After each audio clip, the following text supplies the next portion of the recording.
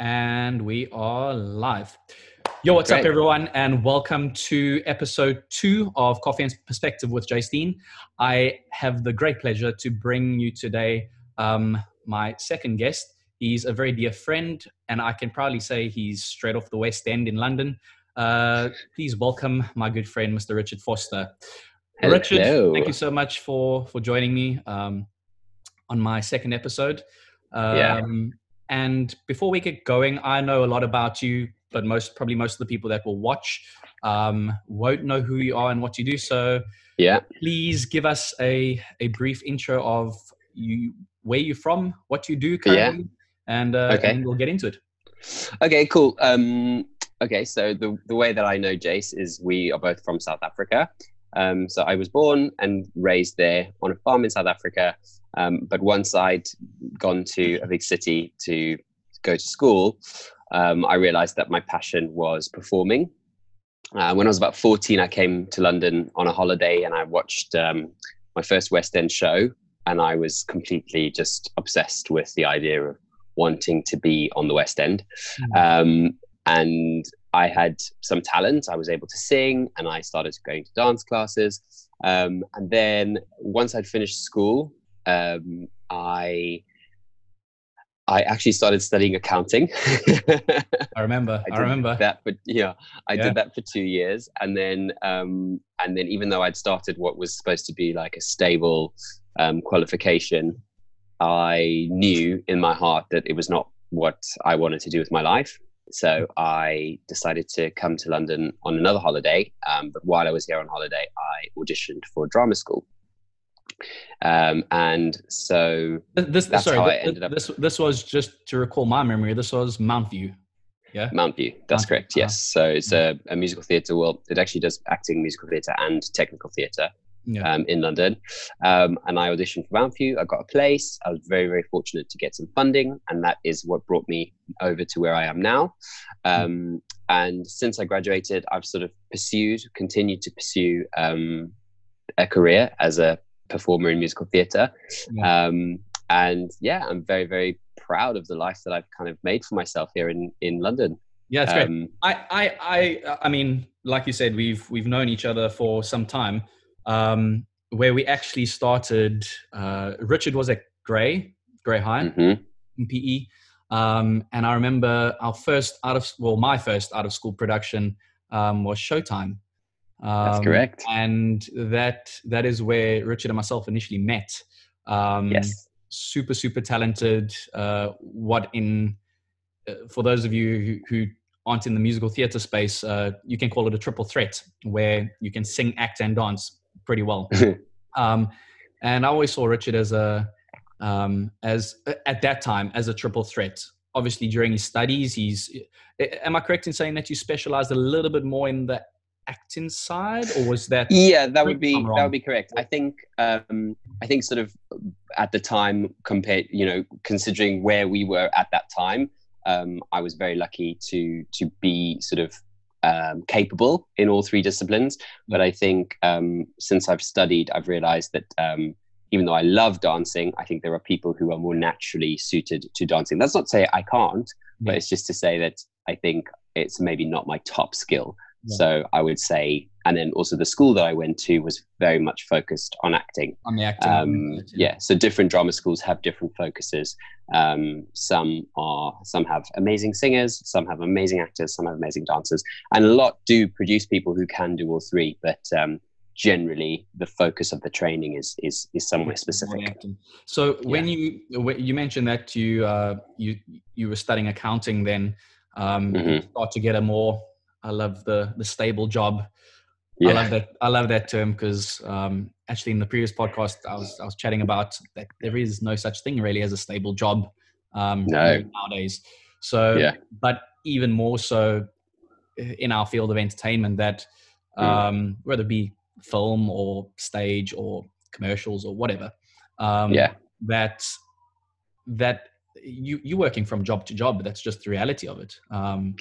And even those, if you're doing rent on Broadway for 10 years, like 99% of the time, you're not going to be doing the full 10 years on Broadway.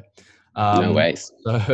So we've got a very loop to loop, job to job type of. That's why there's that struggling musician saying, you know, like you're struggling and I think struggling actor. And I think there are opportunities to get some form of stability, but very often those opportunities come with sort of a price to pay, which is that you then are giving up your your freedom, or you're traveling, or exactly. Potentially you've got to go on tour and you've got to miss your family and stuff like that. But that then gives you a year worth of employment. So I think as an actor and as a performer, we're always kind of being pulled in many different directions. Sure. And if, I mean, let's say if you do manage to have a good agent or manager, or, you know, just someone that's by your side, you could get script from script, but in the end of the day, you also want to choose what's going to be right for you. And, you know, like you say, some are going to be traveling gigs, some are going to be local gigs. And then my question with the accounting, at what point did it click? I don't know, in your feeling, in your brain, where where did it click? If you can remember, at what point? I mean, I could actually remember the exact moment. You remember the exact moment where you went, screw this. This is not it. I remember the exact moment. I was in a tutorial for my accounting degree, and the tutor, who was very, very good at her job, you know, very, very great at explaining things. And she said this one phrase. She said, the thing is, if you want to become a CA, a chartered accountant, you really have to have a passion for accounting. You really have to develop, you've got to love accounting. And in that moment, I was like, I know that I can't do this. Yeah. And balancing books and... Yeah. The thing is, I was perfectly capable of it. I was, you know, the reason I started studying accounting was because when I was in high school, it was something that I was naturally very good at. Yeah. Which is why I chose it as what I was going to study. I think, ironically, you know, now as a 33-year-old guy, I think if I could go back and if I could do it any other way, I would finish my degree, which is an interesting thought, but that's also just, I think that's more because I like finishing things, but than me necessarily wanting to. That's what I was going to say. Be an accountant. That's what I was going to say. So is it because because if you start something, you know, you want to finish it, and you're like, oh, damn, you know, I should have just finished what I started with. Yeah. But then just in my brain listening to it, on the other hand, let's say you finished it and you had that certificate, that piece of paper. Yeah. That then would have been your plan B, your backup plan. Yeah. Yeah. So throughout your journey, and I know quite a bit of your journey already, would there probably been a point that you would have resorted to that plan B? Okay, so one of the things that connects with me always wanting to finish everything I've started is me being very stubborn, right? So I'm like, no, if I've started this, I really want to finish it. Yeah. But that also applies to me wanting to be a professional actor. So I think one of the reasons that I'm still a professional actor is that I am stubborn and I was not going to give up. Yeah. Even though, and I'm sure we'll come to this later, even though there were times when I very nearly did. But so the reason that the way this answers your question is I don't think I would have given up, but I think I would have been able to use that piece of paper, that qualification, so that between acting work, I had some different ways. Different ways of making money, because I think, and this is something that kind of came to light for me as I grew older, was that the ways that you make money between your acting jobs, as a lot of people have to do, that it seems fine when you're 21 and you're an usher, and you're not making that much money, but it's fine because you're auditioning, you're free, you all of that stuff. Then, you know, and that's not to say there's anything wrong with being an usher when you're 33, but I just felt like every time I finished an acting job and came back to working my sort of other job, I was always in the same place. I was always starting again as an usher, and I've managed to actually develop my skill set so that that's not the case anymore. I now do other things. I still work in theatre. I still work on a 0-hour contract so that I can come and go. But I've managed to very slowly grow my sort of side career as well. Whereas I think if I'd had a degree as an accountant, I think I could have been earning much better money between acting jobs right from the very start. Sure.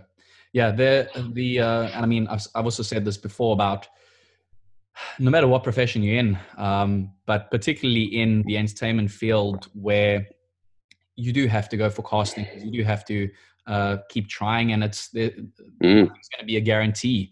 You need to try get, like they say, get those several means of income, get those revenue streams coming in, even if it's small. Even if it is ushering, or even if it is working like an admin position somewhere, or waitering, or whatever might do.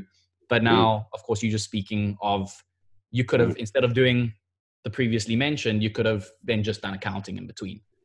Exactly. Yeah. And I could have made myself useful like that. Who's to know that would have worked? Because, some accounting firms would say, well, what do you mean you want to come work here for 3 months and then you want to go off and be an actor? What do you mean you're going to need an hour off every week to go for an audition? That it might not have worked, but in my head, that's kind of one of the reasons I wish I'd had that piece of paper so that I would have known. And talking about, doing other jobs, I was doing, when I was doing School of Rock on the West End, one of the guys I was working with, I don't know if it was every week or if it was every other week, but he still had his waitering job. He'd been there for a year and a half at School of Rock, and he still kept his waitering job. He did, I don't know, I think it might have been 10 hours a week. Literally just 2 shifts, 10 hours a week, on top of his West End job. Yeah. And that was just so that when he finished on the West End, he had a job straight away. He didn't have to, this sort of like having several streams of income, it is really important. Yeah. Yeah. And I mean, even if you based in the UK, so I mean, London's not cheap. Like, no. You need to have that supplemental form to pay the standard bills, on top of maybe what you would earn on the West End. Then your journey up until West End. We have spoken about this just in our general FaceTimes and that in the past. It's a very real thing, and it's not a right or wrong thing, but there's something called typecasting. For positions or roles. Just for those who aren't maybe familiar with some of the casting processes, and particularly with typecasting, what has made it slightly difficult along the way, and this is not just for you, but this is for anyone, with regards to typecasting and going for choosing the right auditions as well to go to. Yeah. That's such a great question, actually, because I was on the phone yesterday to my friend Alice, and her and I, it was one of my first jobs out of drama school, and I think she was not long out of drama school. She might have graduated a year before I did, but we did this job together, and it was pantomime, and we played at the age of, God, I must have been 25, and she's the same age as me, and we played Sleeping Beauty's mother and father. And so that kind of just it sums it all up, really. When I was 25, I was already bald. I had a little bit, I could grow a beard if I needed to. Yeah. But even at the age of 25, I was already being seen as a father figure. Yeah, father figure. And same for Alice. She was the mother. And that's kind of been, and we were chatting yesterday because we're now 33, and we were both saying how we feel like our careers are starting to feel like there's a bit of momentum. Yeah. Whereas the first, I graduated when I was 24, I think. And the first 5 years were really, really tough. There were certain jobs that came along, and thank goodness they did, because they didn't involve too much typecasting. Yeah. But had I been just in the industry as it was before those shows had come along, I probably wouldn't have worked for the first 5 years. Yeah. And so my struggle has been that I've always looked much older than I am. However, I actually have quite a young energy when I go into an audition. So my headshot, I look older, and then I come into the room and my energy's quite young. So people have struggled for years and years and years to kind of see me in the older tracks. Mm-hmm. And also the fact that I'm then in the room with people who are 35 years and are 40 years old. Yeah. So, you know, if you've got a 20-year-old female lead or 25-year-old female lead, and you've got the option of casting a 30-year-old as her father or a 40-year-old, and they're both equally talented, they both can sing the songs, they both can act the scenes, they're both good, you know, even I would naturally cast the 40-year-old. And they look small with the role, yeah. Yeah, so I think from a typecasting point of view, it's my career. What I felt like is I'm always waiting for myself to grow into my own casting bracket, and I feel like I now am starting to I'm starting to be seen for things. But now it's weird because I'm now auditioning for things, and I think I'm too young. I'll be auditioning, you know. Yeah, sometimes they're seeing me for like 45 years old. And I'm like, okay, that's fine. I'm not saying I can't look 45, but I don't feel like I look 45. So then I'm like, oh, okay, there's a bit of work to be done to make myself sort of, but I'm starting to be seen in that capacity and getting through the auditions. You know, I've been in finals for characters that are much older than I am. And mostly to understudy, which has also been a big part of my career. And I love being an understudy, but, and you learn a lot. Yeah, learn so much and get loads of experience. But I still feel like I've got a few years to go before I really am able to play the roles that I'm now right to understudy, if that makes sense. Yeah, sure. So for those that are watching, to sum it up, it's basically going, you have talented people and they can all be equally talented. You might think that there's a lot that goes into it from a casting director's point of view as well. So maybe there's one particular role. It needs to be a 25-year-old, let's say white male. He needs to have a more rock sounding voice. He needs to be able to, I don't know, tap dance and be an incredible, I don't know, ballet dancer, for example. So there's a lot of criteria that they look for. Then once they get those, maybe they go, oh, but we're actually looking for someone with, a heavier beard, or someone with not such a heavy beard. So it can get really tricky when you get told no all those times, and you know that you're good enough. You know you can sing those parts for that. You can tap dance and you can do the 100 pirouettes in a row. I can't do that. Well, but sure. I don't know if I can do that. You can do that.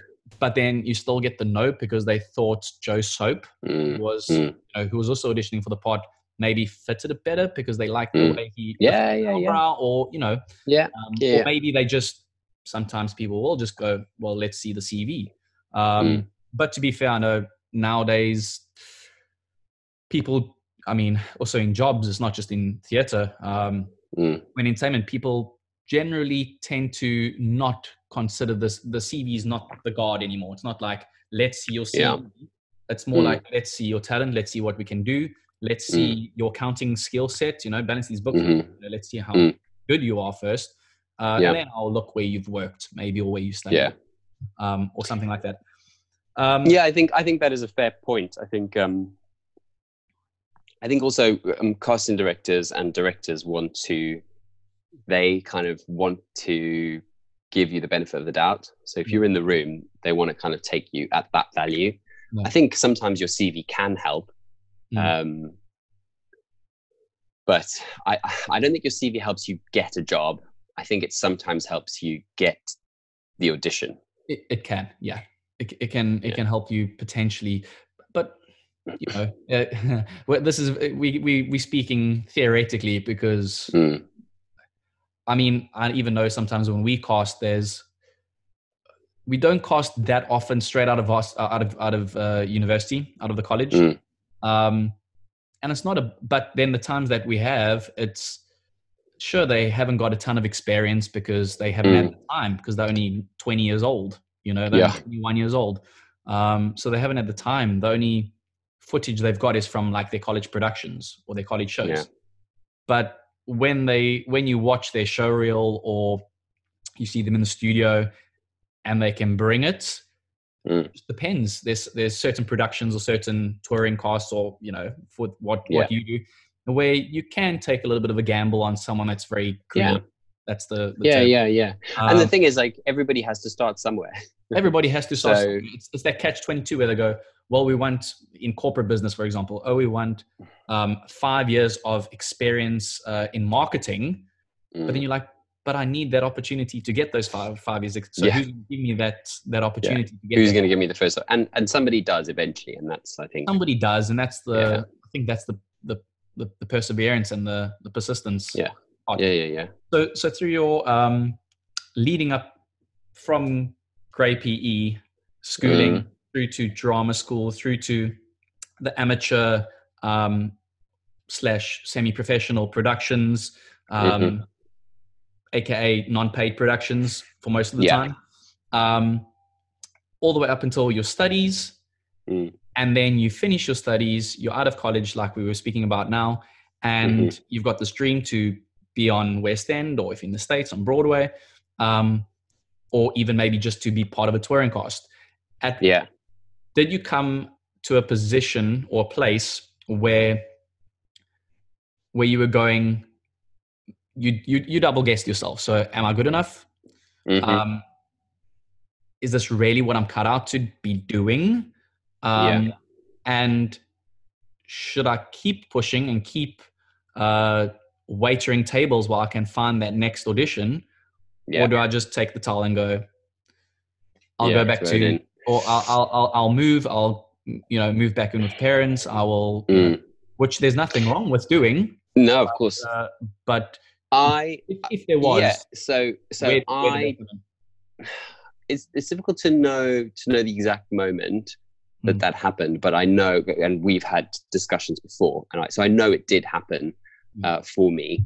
And this is kind of what I was saying earlier about, I was very lucky that certain jobs came along when they did, because the first couple of years out of drama school, I was doing mainly pantomimes and children's theatre, which is great fun, absolutely amazing. But the main struggle for me was that they didn't pay badly, but the jobs didn't last very long. Yeah, short contracts. Exactly. Most of them are seasonal, aren't they? Yeah, like, so you'll have an Easter show or a Christmas show, and it'll be like 6 weeks over Christmas, or maybe 7 with rehearsals. And so I did quite a lot of children's theatre, and then I did, as you mentioned, like some unpaid opportunities, and it was quite interesting for me, because when you mentioned about unpaid jobs, it's like I'm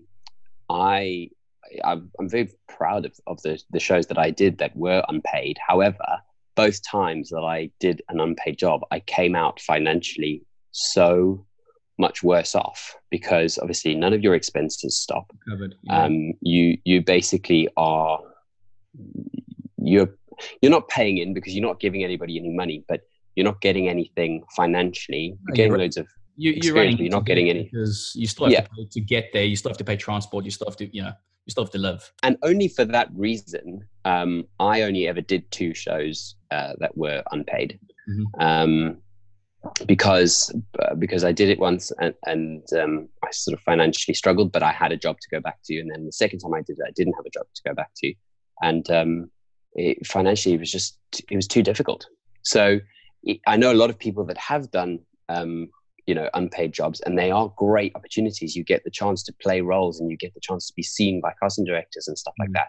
And I would have loved to have continued and still craft your skill as you go along. Exactly, and get that experience that people kind of look for. Yeah, but I just couldn't financially do it anymore.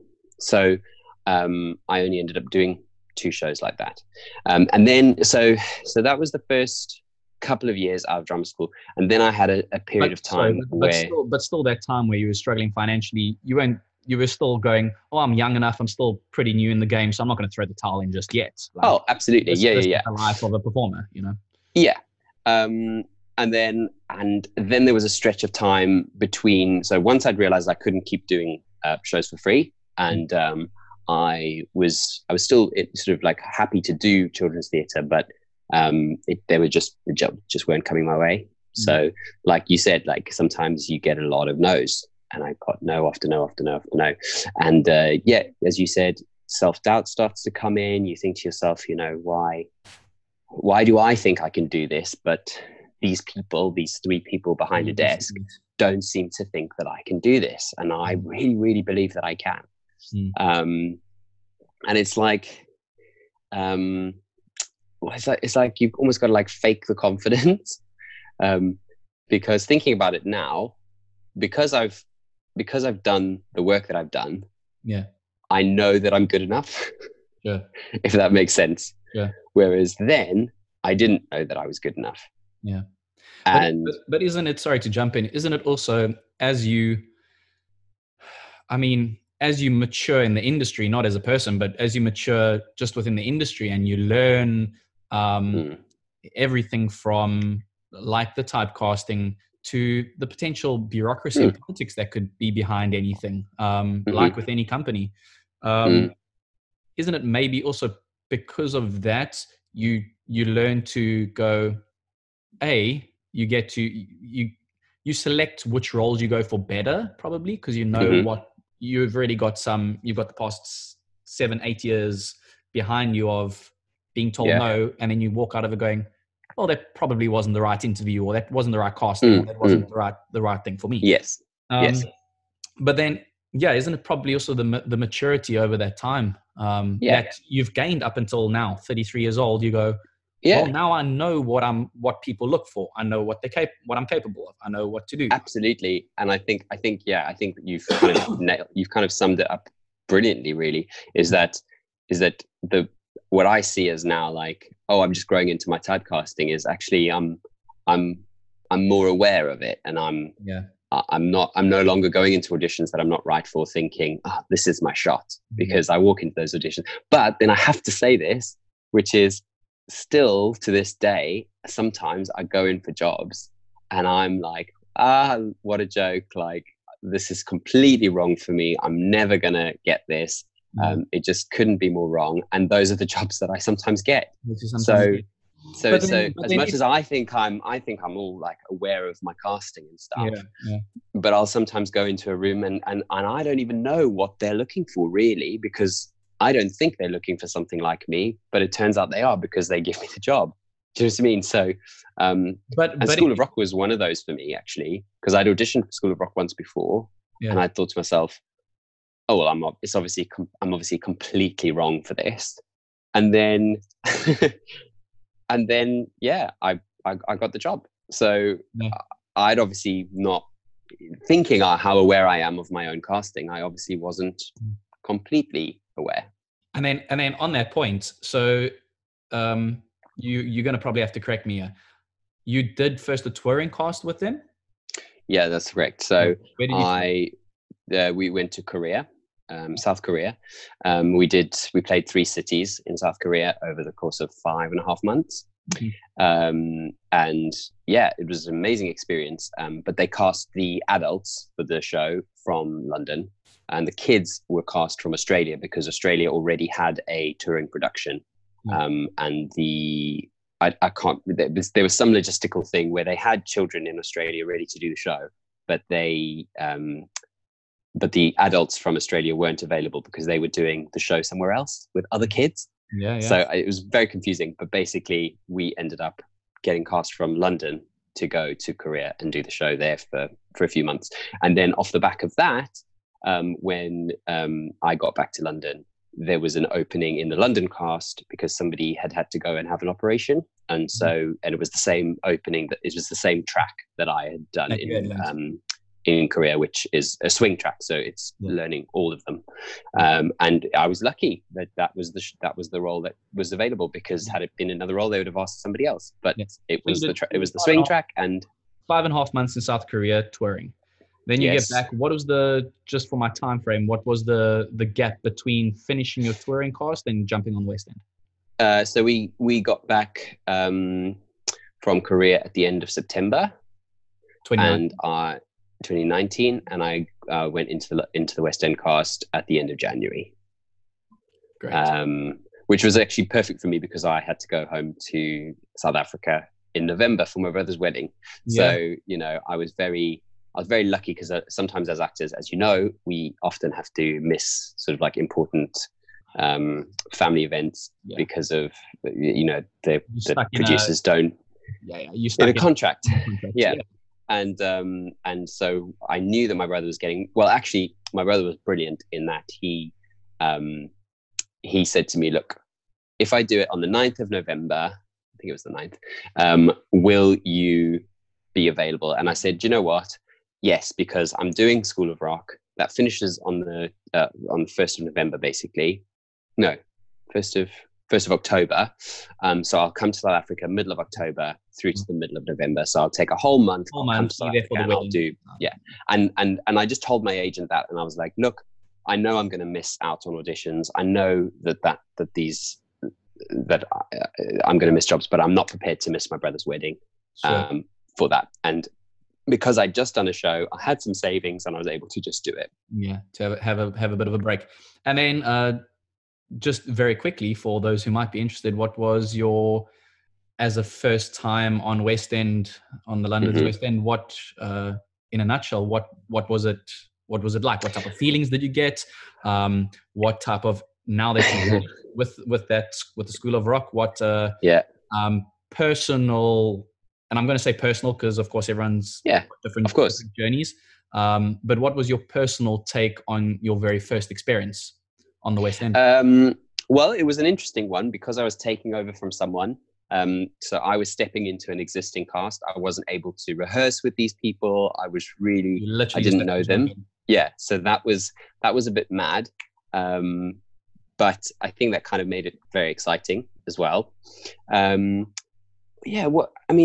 West End is like this dream that we all have. Not all of us, but like if you're in musical theatre and the West End is a dream that you might have. And it was very, very interesting because the show was the same show that we did in Korea. So just with different people. Just with different people. And it kind of, which is something I've suspected for a very long time.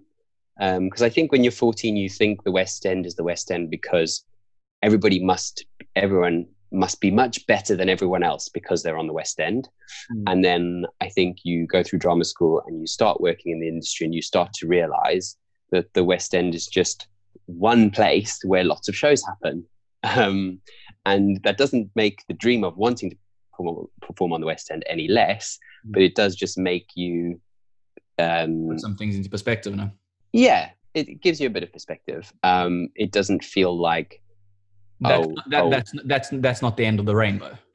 Exactly. And also I think the danger with thinking that you have to be a certain amount of good on the West End is thinking then when you book a touring show, you think, oh well, I'm obviously not good enough to do the West End.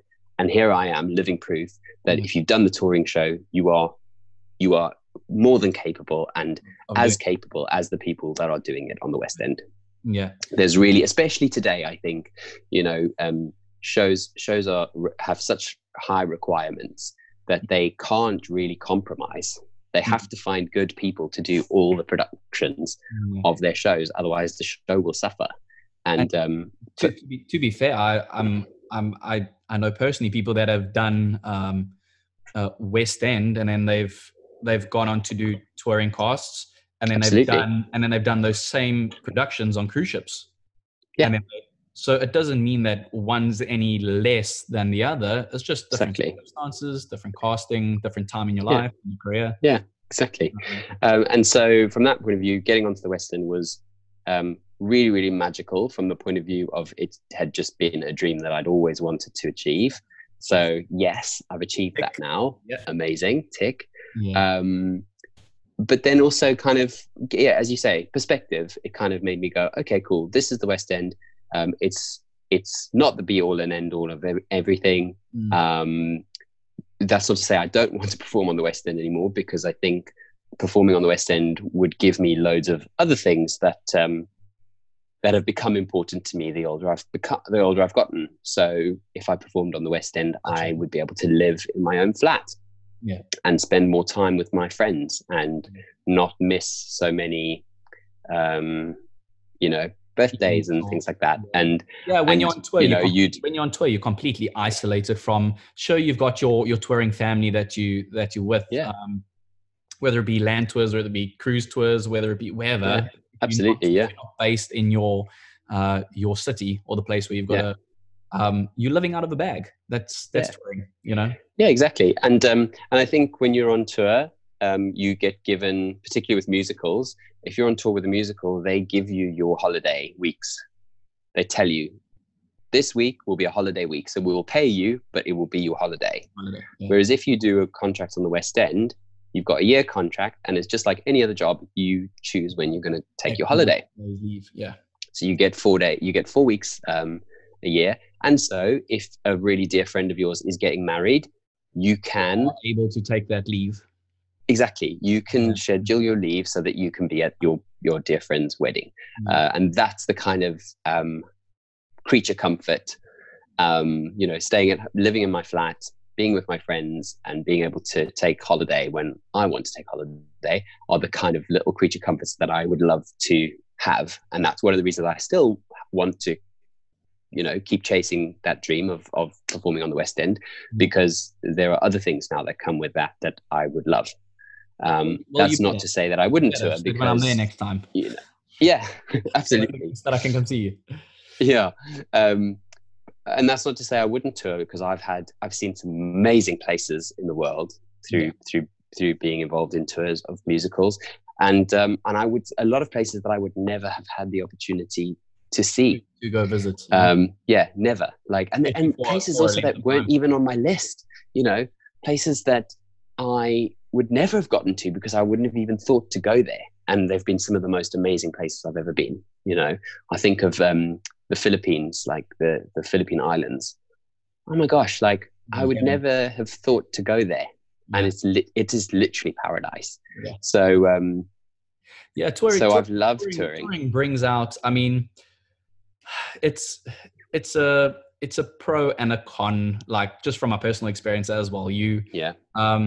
Like you said, you got the pros because you get to see the world.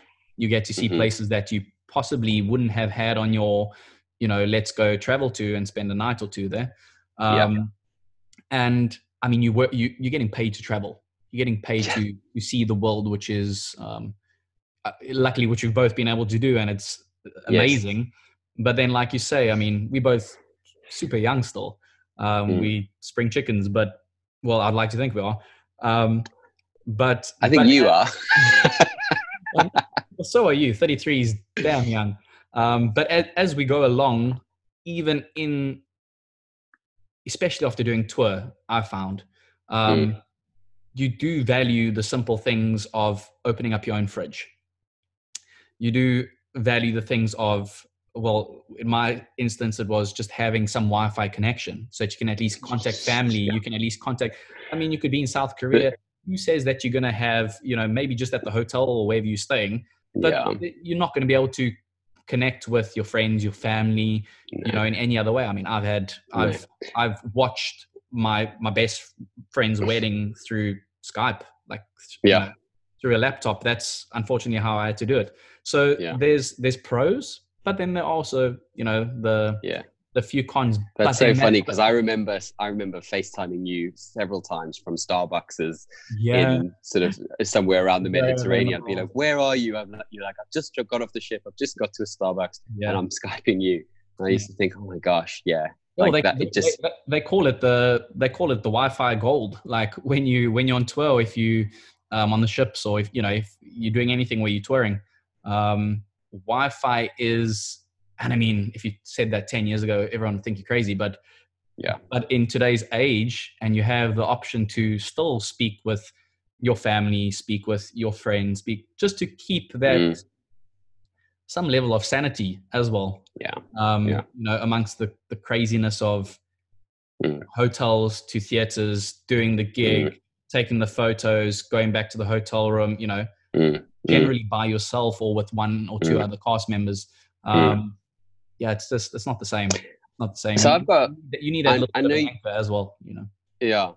At least for me. I know you're meant to be interviewing me, but I'm going to ask you a question now, which is, what kind of, when you were doing your career on the ships, what was the point at which you decided, or you realized that you wanted to step away from that lifestyle and kind of settle yourself? Because, you know, I'm talking about my creature comforts here in London, and that's what I want to do. I want to perform in the West End so that I can keep my creature comforts and not have to give them up to go on tour. But I feel like with you moving to Budapest, in a way, you've kind of chosen to also go for a slightly more, you're still very much in the industry, but it's like you've realized that if you do this within the industry, you can keep some sense of normality, creature comforts, you know, it's kind of, yeah. So what was that journey for you? For me, it's never really been the creature comfort. So I say the simple things of like opening your own fridge and, you know, a particular food or spice or whatever you might like from home, or it's not even that, because I did it, I think, for a fair amount of time, I got over those cravings. Like I don't, you know, other than family, you know, did I really miss getting in a car and driving somewhere? Not really, because I'm not doing it now, you know? No. So the point came when things got serious between myself and now my wife, where I was still more than happy to be on tour and still travel. And I mean, you know, for me at least, it beat any job at home, or any job on land. So for me, it was great. You got different audiences, different nationalities. But the point probably came where we were getting a little bit more serious in my personal life, in my relationship. And then I was at home, and there was an HR position in PE. Yeah, I was in PE at this point where I was speaking about, and because I was holding South African passport, my wife is holding a Hungarian passport. Then my fiance, we still couldn't live in each other's places, because I could only be in Europe for X amount of time on my Schengen. She could only be in South Africa for X amount of time. It was a little bit 90 days. Yeah, 90 days. But then eventually we went, okay, let's go into, I was looking for something maybe corporate this side, because we were like, oh, you know, let's shift across here. Started looking for something a little bit more corporate. Got fairly positive feedback on a few things, where I dropped the towel, but in the good way, to go, this is probably not what I want to be doing, or at least not right now, like something corporate. So we started our company, the Empire Entertainment, and because we knew that we didn't want to tour forever. Like, you know, should we want to get married, you know, we want kids, you know, at a later stage, those things are possible when touring, but then what? You know, but then what? Then you go back, okay, you've made all this money, and then you're technically still living out of a bag. Like, you know, sure, I went, you know, we, you know, got all our assets in, you know, I got my assets in order and all that. But there came the point where we were like, let's just live a bit of normality, or at least get a little bit of a ground set up. Yeah. And should we need to go back to touring, we were quite confident that we could. Like the people that we've both worked with over the few years, really, really good people. Like we, you know, didn't leave on any bad notes. I loved every company that, you know, that I was with. So it was kind of that thing where we looked at each other and we went, yeah, let's try, while we still, you know, while we still in our 20s, like, let's try set it up. And even if we are 35 and want to go back to touring, we could, you know, you can, if they wanted us. So yeah, that was the decision. Do I miss touring? Does she miss touring? 100%. 100%. Oh, really? Yeah, I miss it. That's really interesting. Yeah, I miss it a ton. But then going, I mean, and you know, like Facebook's got this these memories that pop up. Oh, 4 years ago, you were in Bora Bora. 6 years ago, you were in India. Like, and all these memories keep popping up. Like I did like a few little segments of the world tour. So I've traveled the world, and all these memories keep popping up. And it's those moments where I'm like, man, I really wish I could go back and do that again. Yeah. But also on the other hand, we made this choice for a reason. Like, we made this decision for the longer term picture. And I suppose to also get yourselves in the same place. So I suppose you've got a certain, I don't know how much longer, but you've got a certain amount of time you've got to stay there before you can get a, long-term passport or long-term visa, so that you guys can set yourselves up together completely. Sure. Look, I mean, we are pretty set up already from that perspective, but I mean, we could go live in South Africa as well. Like, there's no, we both very open with we're not limiting ourselves really to anything. Not at least until the time comes in our lives where we decide to have children or so for I mean, for me, the decision was more, I want to stay. How I started, the Empire Entertainment is a whole different story. And my reason behind that is a whole different story. But I definitely knew that I wanted to carry on with my personal career. Plus, I still wanted to create this platform to offer other people, opportunities. Because, like I said, the people that offered me the opportunities from NPE to, everyone that's, and they probably don't even know who they are, but from the unpaid work all the way to, the person who connected me with, the cruise ship, shout out Shireen, Shireen, to everyone, like, to my employers, to Gary at Center Stage, to I've got a lot of important people that have kind of helped me path my where I am now. And even though they probably won't know, like, I don't forget about them. Like, they, I mean, I remember the people that put me or helped me get to where I am. To where you are, So there's been a journey, and that time came, probably after about 4 or so years on the ship, where I went, I still like touring. I still, enjoy it. Should my wife now had not come into my life, I probably would have still been doing it for a little bit longer. But she didn't force me to stop either, because still when we were engaged, we still did like about another 8 or 9 months together where we were still toured. Isn't that one of the great things about cruise ships? I think most of the cruise companies are really good about, if you do manage to, meet somebody and find somebody that you want to spend, time with, the cruise ships are very accommodating from what I've heard. You can sort of say to them, double-sided sword. Oh, really? Some are, some aren't. It just depends on. I even know from like our point of view, we look at the relationship like, is it a very fresh one? Because probably not, because things can go south and it just creates bad chemistry amongst the cast.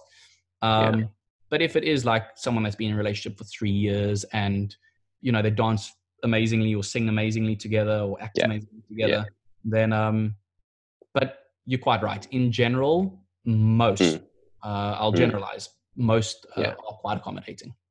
Wow, that's cool. So, because that doesn't exist. That doesn't exist in my world.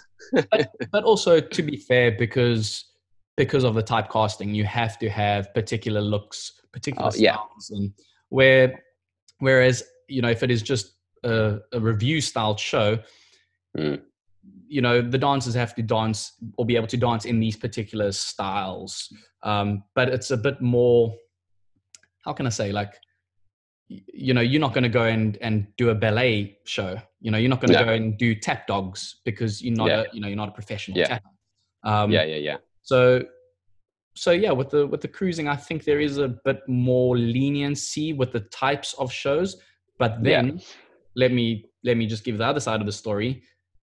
And a lot of casting directors will say that there is certain shows that are very, very particular of what they want, look, height, Well, I mean, the Royal Caribbeans are doing full-on West End shows now, so full on. they have to be just as specific, you So know. And then they almost have to be more specific, because those exact people that do Mamma Mia on the ship have to also do the other show, the sort of like production, the production style show, style show. So now you've actually got to cast them as, you know, Donna in Mamma Mia, but she also has to be able to do, you know, some Ariel, because like that's what she has to do in the other. Yeah. You do, and you think to yourself, oh, now we're getting into some serious business. Yeah. I mean, it can be, just also from my personal experience, it can be very tricky, but there is just getting from, since being now not the person on stage, but the person behind the scenes to, you know, get everything on stage. There is a ton of talented people, a ton. Like there is no shortage of talent. Not in South Africa, not in not nowhere. There is talent. We get, I don't even want to lie to you, but sometimes we can get hundreds of applications in a day. Sure. And there is, I mean, the amount of talent that I've seen, I'm like, and some of these talents, then you look at the CV and they've done like some small, you know, parts, probably amateur theater in their local, you know, their local like charity production or something like that. And you're going, but you could, you know, you could be like center stage somewhere, like, you know, that's how good you are. But maybe because they're from a smaller city, they haven't had auditions come to them. They haven't, they haven't had anyone. I think that's one of the big things in South Africa is that if you want to do the cruising or whatever it is, you've got to go and chase those auditions down, because, you know, people don't come to Port Elizabeth to try and find singers for ships. And yet I know so many, yourself, Mandisa, you know, Shireen, Nikki Klutter back, you know, when she started out, she did cruise ships, you know, Kyle Matthews, you know, like so much talent has come from PE, but they've had to go to Cape Town or whatever for the audition, or you know, it's you kind of almost have to be more determined, I think, if you come from somewhere where the opportunities aren't on your doorstep. You've got to like, and I think in a way sometimes that's maybe what kind of pushed you as well, got me through. Me through. It's not just walking out of your door in New York, catching 1 or 2 metro stops, and then you're at the audition. You literally have to put quite a bit on the line. You have to risk quite a lot you know, for that opportunities or the opportunity. And I mean, you know, I also think like I'm not sort of philosophical or what am I trying to say? I'm not I don't believe in sort of like the crazy stuff, but I think sometimes fate has got a place in all of our lives. And you know, I'll just say, like, there was a point before I even graduated, there was a point when I was at drama school, and obviously things were very expensive. I struggled to get a job straight away when I moved to London. And there was a time when I really, really thought that I was going to run out of money, and that within a month I was going to have to fly home, and that was going to be the end of this dream. And literally, it literally happened like it was in a film. The next morning, my mother phoned me and she said, "You know what? I've just had a call from the National Arts Council." So obviously I'd sent off an application to the National Arts Council of South Africa. But my mum phoned me, she says, you won't believe this. National Arts Council have just given you, you know, a massive bursary. So Mount View had given me a bursary for my fees. So I wasn't paying that much for my fees, but my living expenses were you know, they were London living expenses, and my parents were sending me South African money. So it was, you know, as much as they were helping me, I needed to be working. And eventually I did get that sorted out, and I was able to sort of work, and that kind of put me through school. But I needed that bursary from the National Arts Council, and it genuinely happened. Like I was about to phone my parents and say, "Do you know what? I think this is the end." And it happened. And then, you know, you were asking earlier about, you know, that point where maybe you're ready to throw in the towel. And yeah, it kind of came, and and it's always almost weird because it's almost like the industry. This is like giving the industry personality, which obviously is not real, but it's like the industry wants to challenge you. It's like the industry wants to push you to the absolute end of your see if tether. you break, and if you do break, can you come back? Yeah. And then it's like, so, you know, I think there's been 2 occasions where I've thought, I don't think I can do this any longer. And it's almost been like the week after I've had that thought process and been like, do you know what? I think this is it. The industry will be like, no, come, I've got a show for you, and you can come and do it. You think to yourself, wow, why does it have to happen that way? But it sometimes does. Yeah. Well, I want to give a big shout out to and Richard could I think I can speak for both of us, but for all the people that not only in South Africa or in PE or wherever you might be, but those that are nurturing talent, and not only nurturing talent, but trying to help direct them into the right way while being realistic. So not going, you amazing, my boy or my girl, but actually giving them the hard criticism or structured criticism. And then those that basically just those guiders, the guidance. Mentors. The mentors, because, you know, I never went to drama school or singing school or anything like that. So I can't say I've got one, but over the year, and I have to give it a lot to the amateur. So all the free stuff, all the free work that I did, that was where I gained the most, I think. Even maybe not, like I said in a previous podcast, maybe not sometimes even what to do, but I learned what not to do sometimes. Like, you know, there's this particular way you carry yourself in rehearsals, in a casting, in, you know, the way you speak with a choreographer, you know, musical director, whatever. But yeah, I've got to give a big shout out to all those people in the UK, in South Africa, wherever, that are nurturing talent, and they don't get recognized or they don't get financially rewarded for nurturing this talent. But generally those people, I'm going to say those people, you know who you are out there. You're not doing it for the financial gain. You 99% of the time you're doing it because that's where your heart and your passion lies. And I'm sure, I mean, we've got mutual people that we know that do this.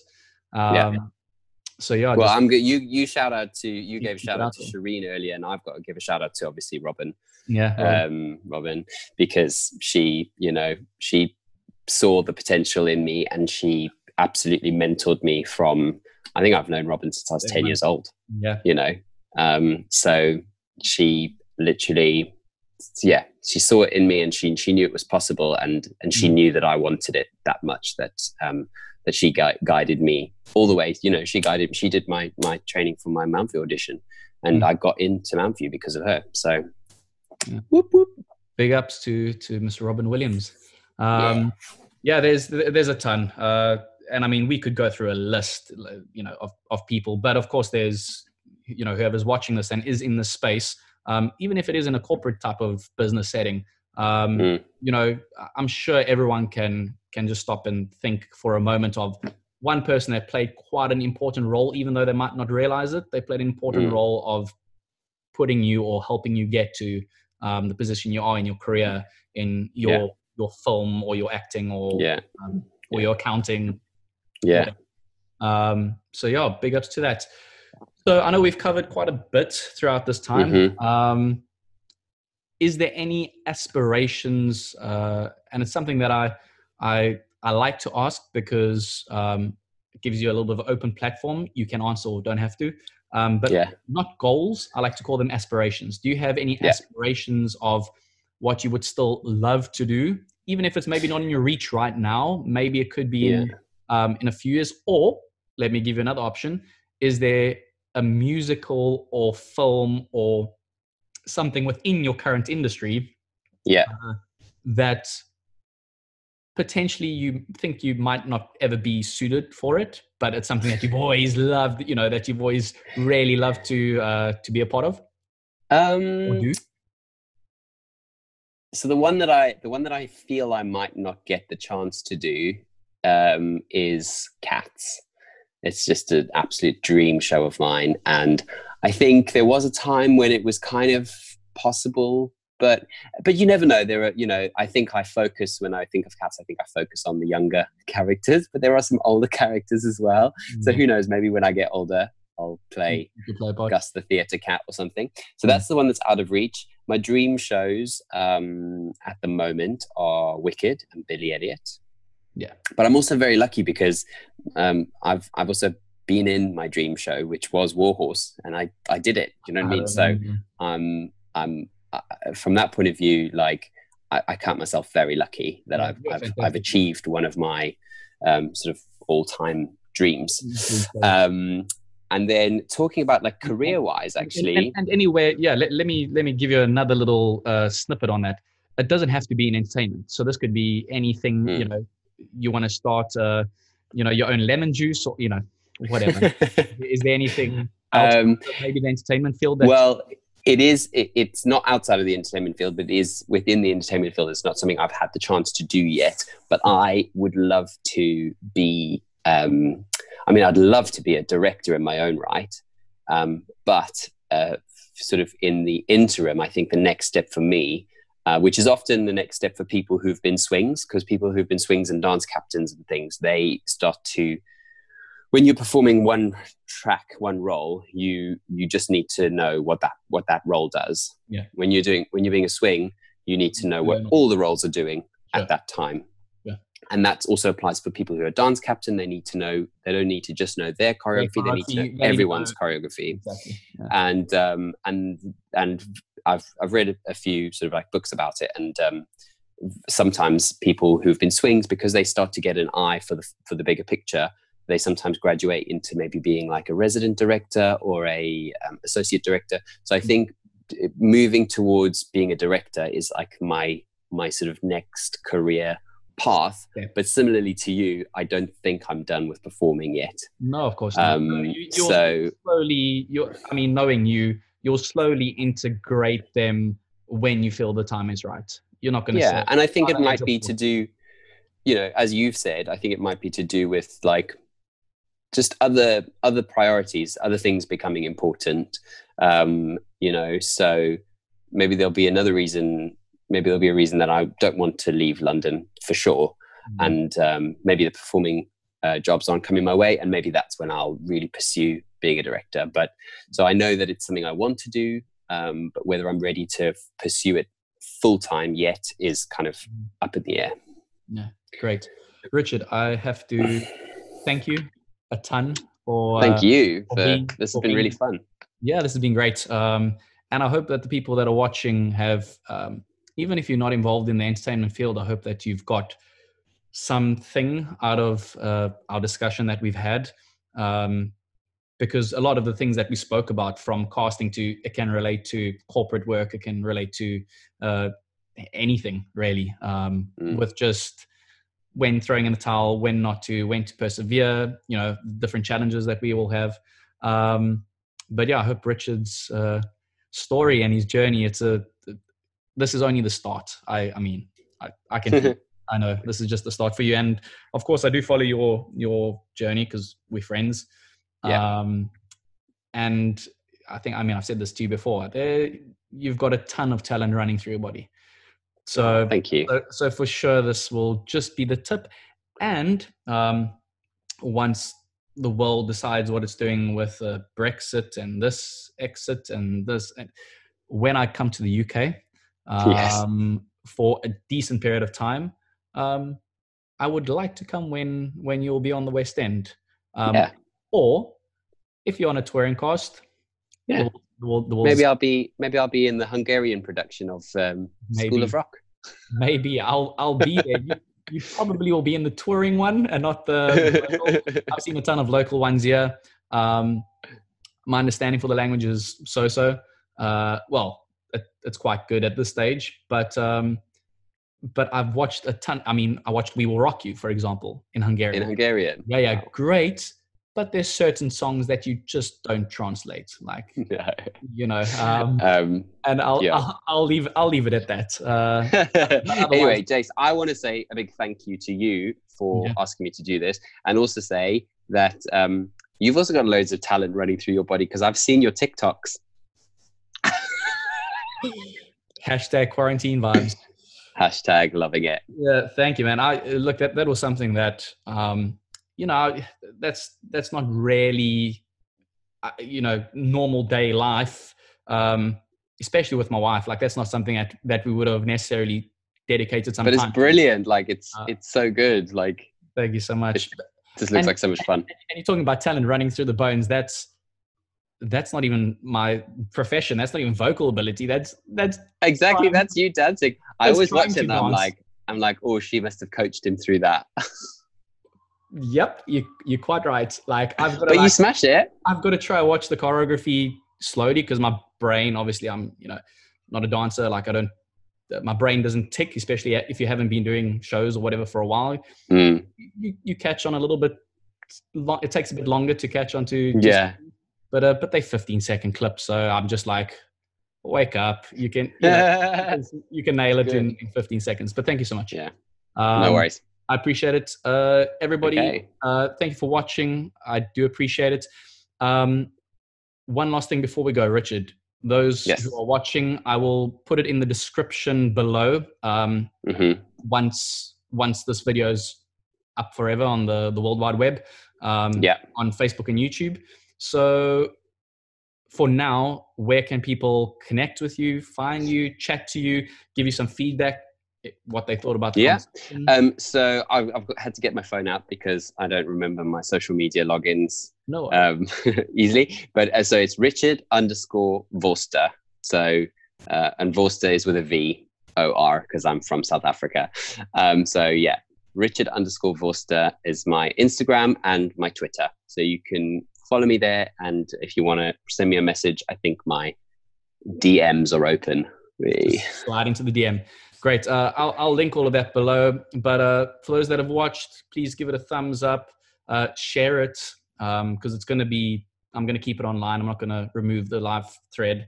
So share it with anyone that's in the industry, or anyone that might know us. Share it with whoever would like to watch this. And I thank you so much for your time. No, it's been a pleasure. Thank you. It's been great. Okay. Cheers, everyone. We'll chat soon. Bye. This is Coffee and Perspective 002 with my great friend, Richard Vorster. Cheers, everyone. Hey, thank you for listening to this episode of Coffee and Perspective.